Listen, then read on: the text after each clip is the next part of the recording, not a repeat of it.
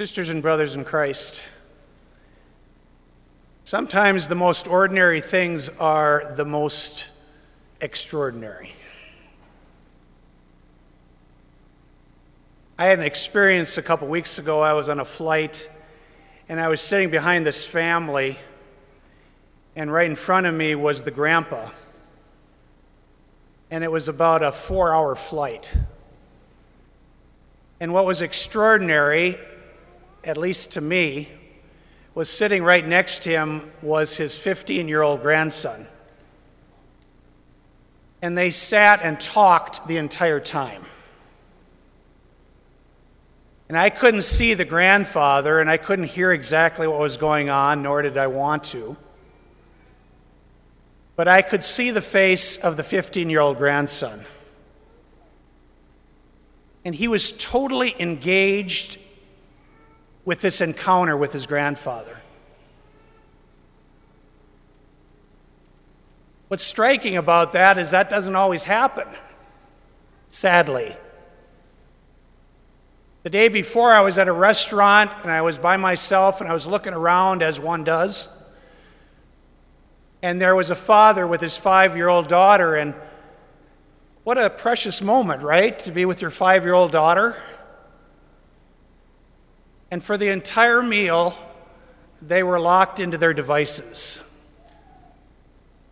And then you start to realize what an extraordinary thing for this 15-year-old to put aside everything and just to be focused on listening to the stories and whatever else was shared by his grandfather. They say we're more connected than ever. And that may be true virtually. But in real and tangible ways, we have become more and more detached and disconnected. You know, I experience this perhaps as you do when I order something online. I press 2 buttons on my smartphone, and a day or two later, a product arrives at my door. I have no idea who produced it, who assembled it. I don't know who delivered it. I don't know how much profit the corporation who made it made. I don't know if the people who made the product are receiving a fair wage. I have no idea of the ecological impact of the production of that product.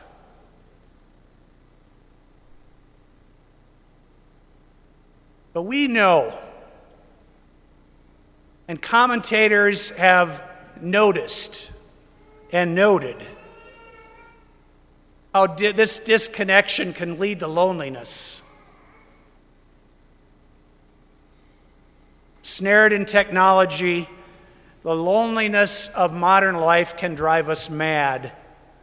And sadly, individually and as a society, we often turn that madness outward.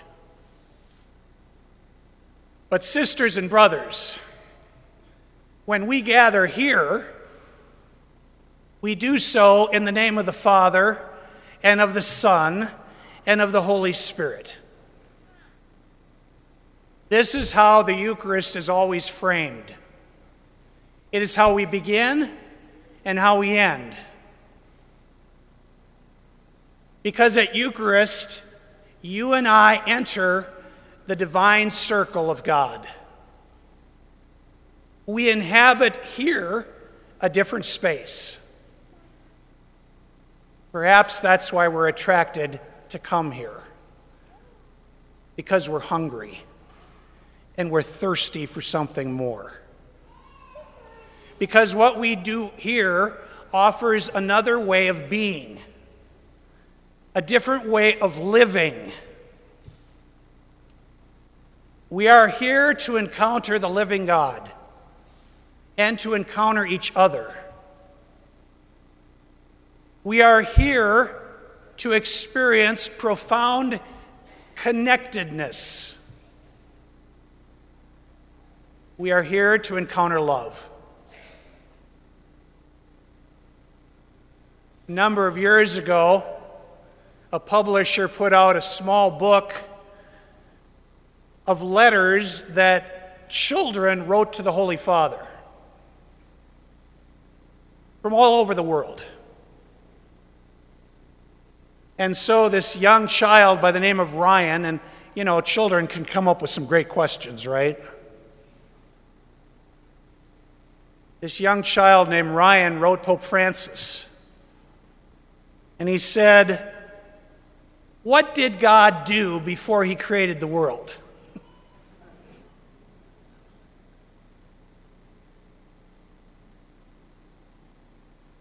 It's good to stop and just think about that. And so the Holy Father just goes into a brief explanation, and he says this: before creating anything, God loved.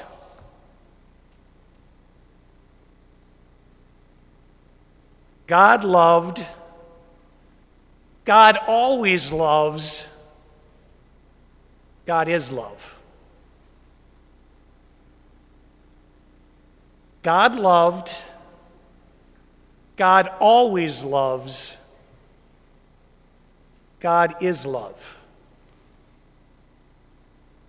And this is what we proclaim on the solemnity of the Holy Trinity. Because we know that God is personal, not some impersonal force out there. We know that God is relational, and not some unfeeling creator who fashions the world and then steps back and disengages. God's style is closeness, compassion, tenderness. As we heard in that marvelous first reading from Exodus, where God reveals who he is, the Lord, a merciful and gracious God, slow to anger and rich in kindness and fidelity.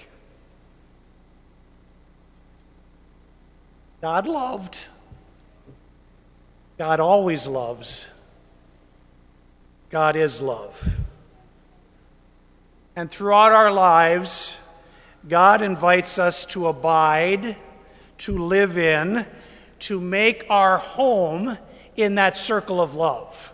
Not just at Mass, but throughout every day of our lives, every hour of our life. This is the call of a Christian, and in fact, of every human being. Sisters and brothers, you and I need to be very intentional about that.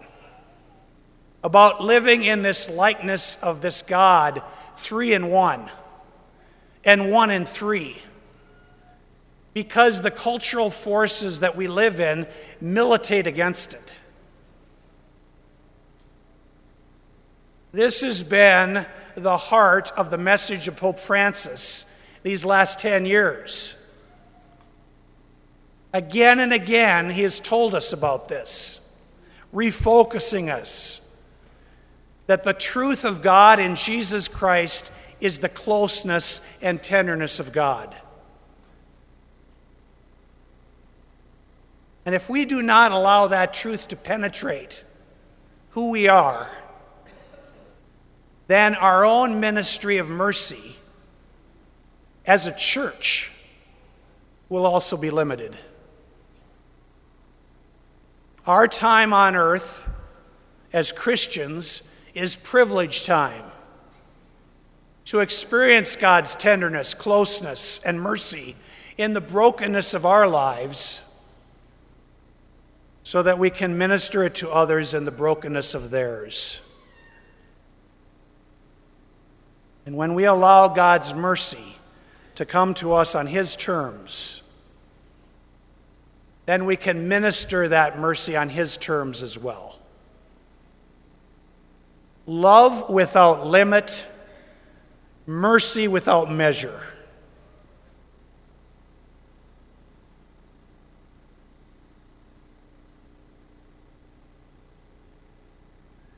God loves, God always loves, God is love.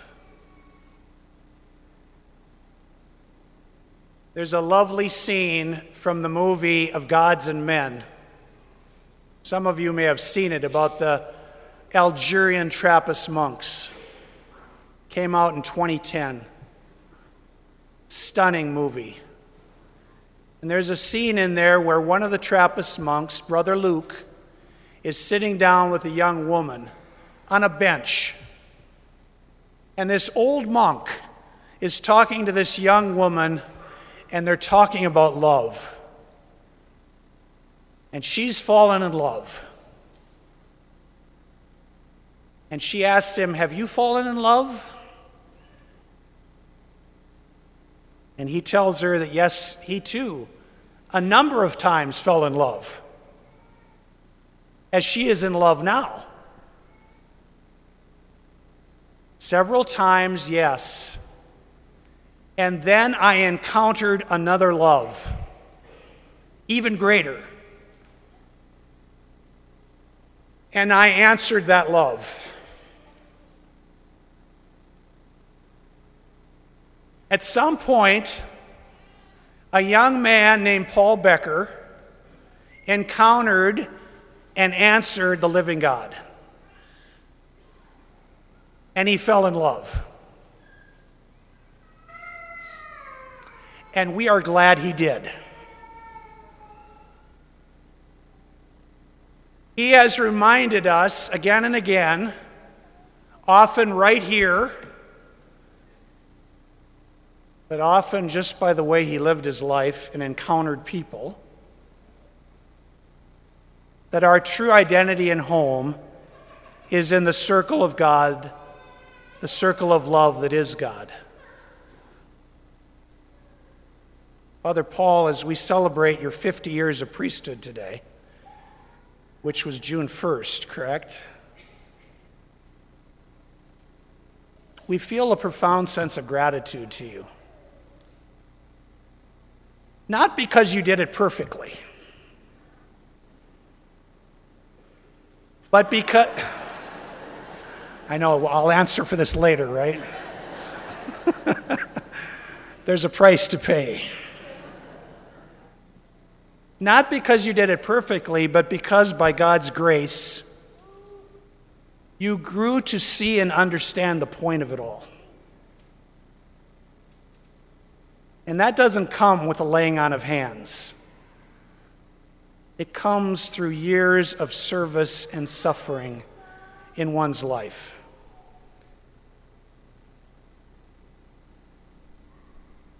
And the point of it all is to live one's life in the circle of love that is God.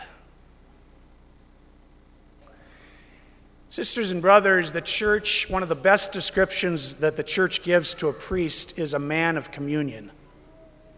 A man of communion. A man of love and grace who, united to God, desires everyone he meets to enter more deeply into that mystery.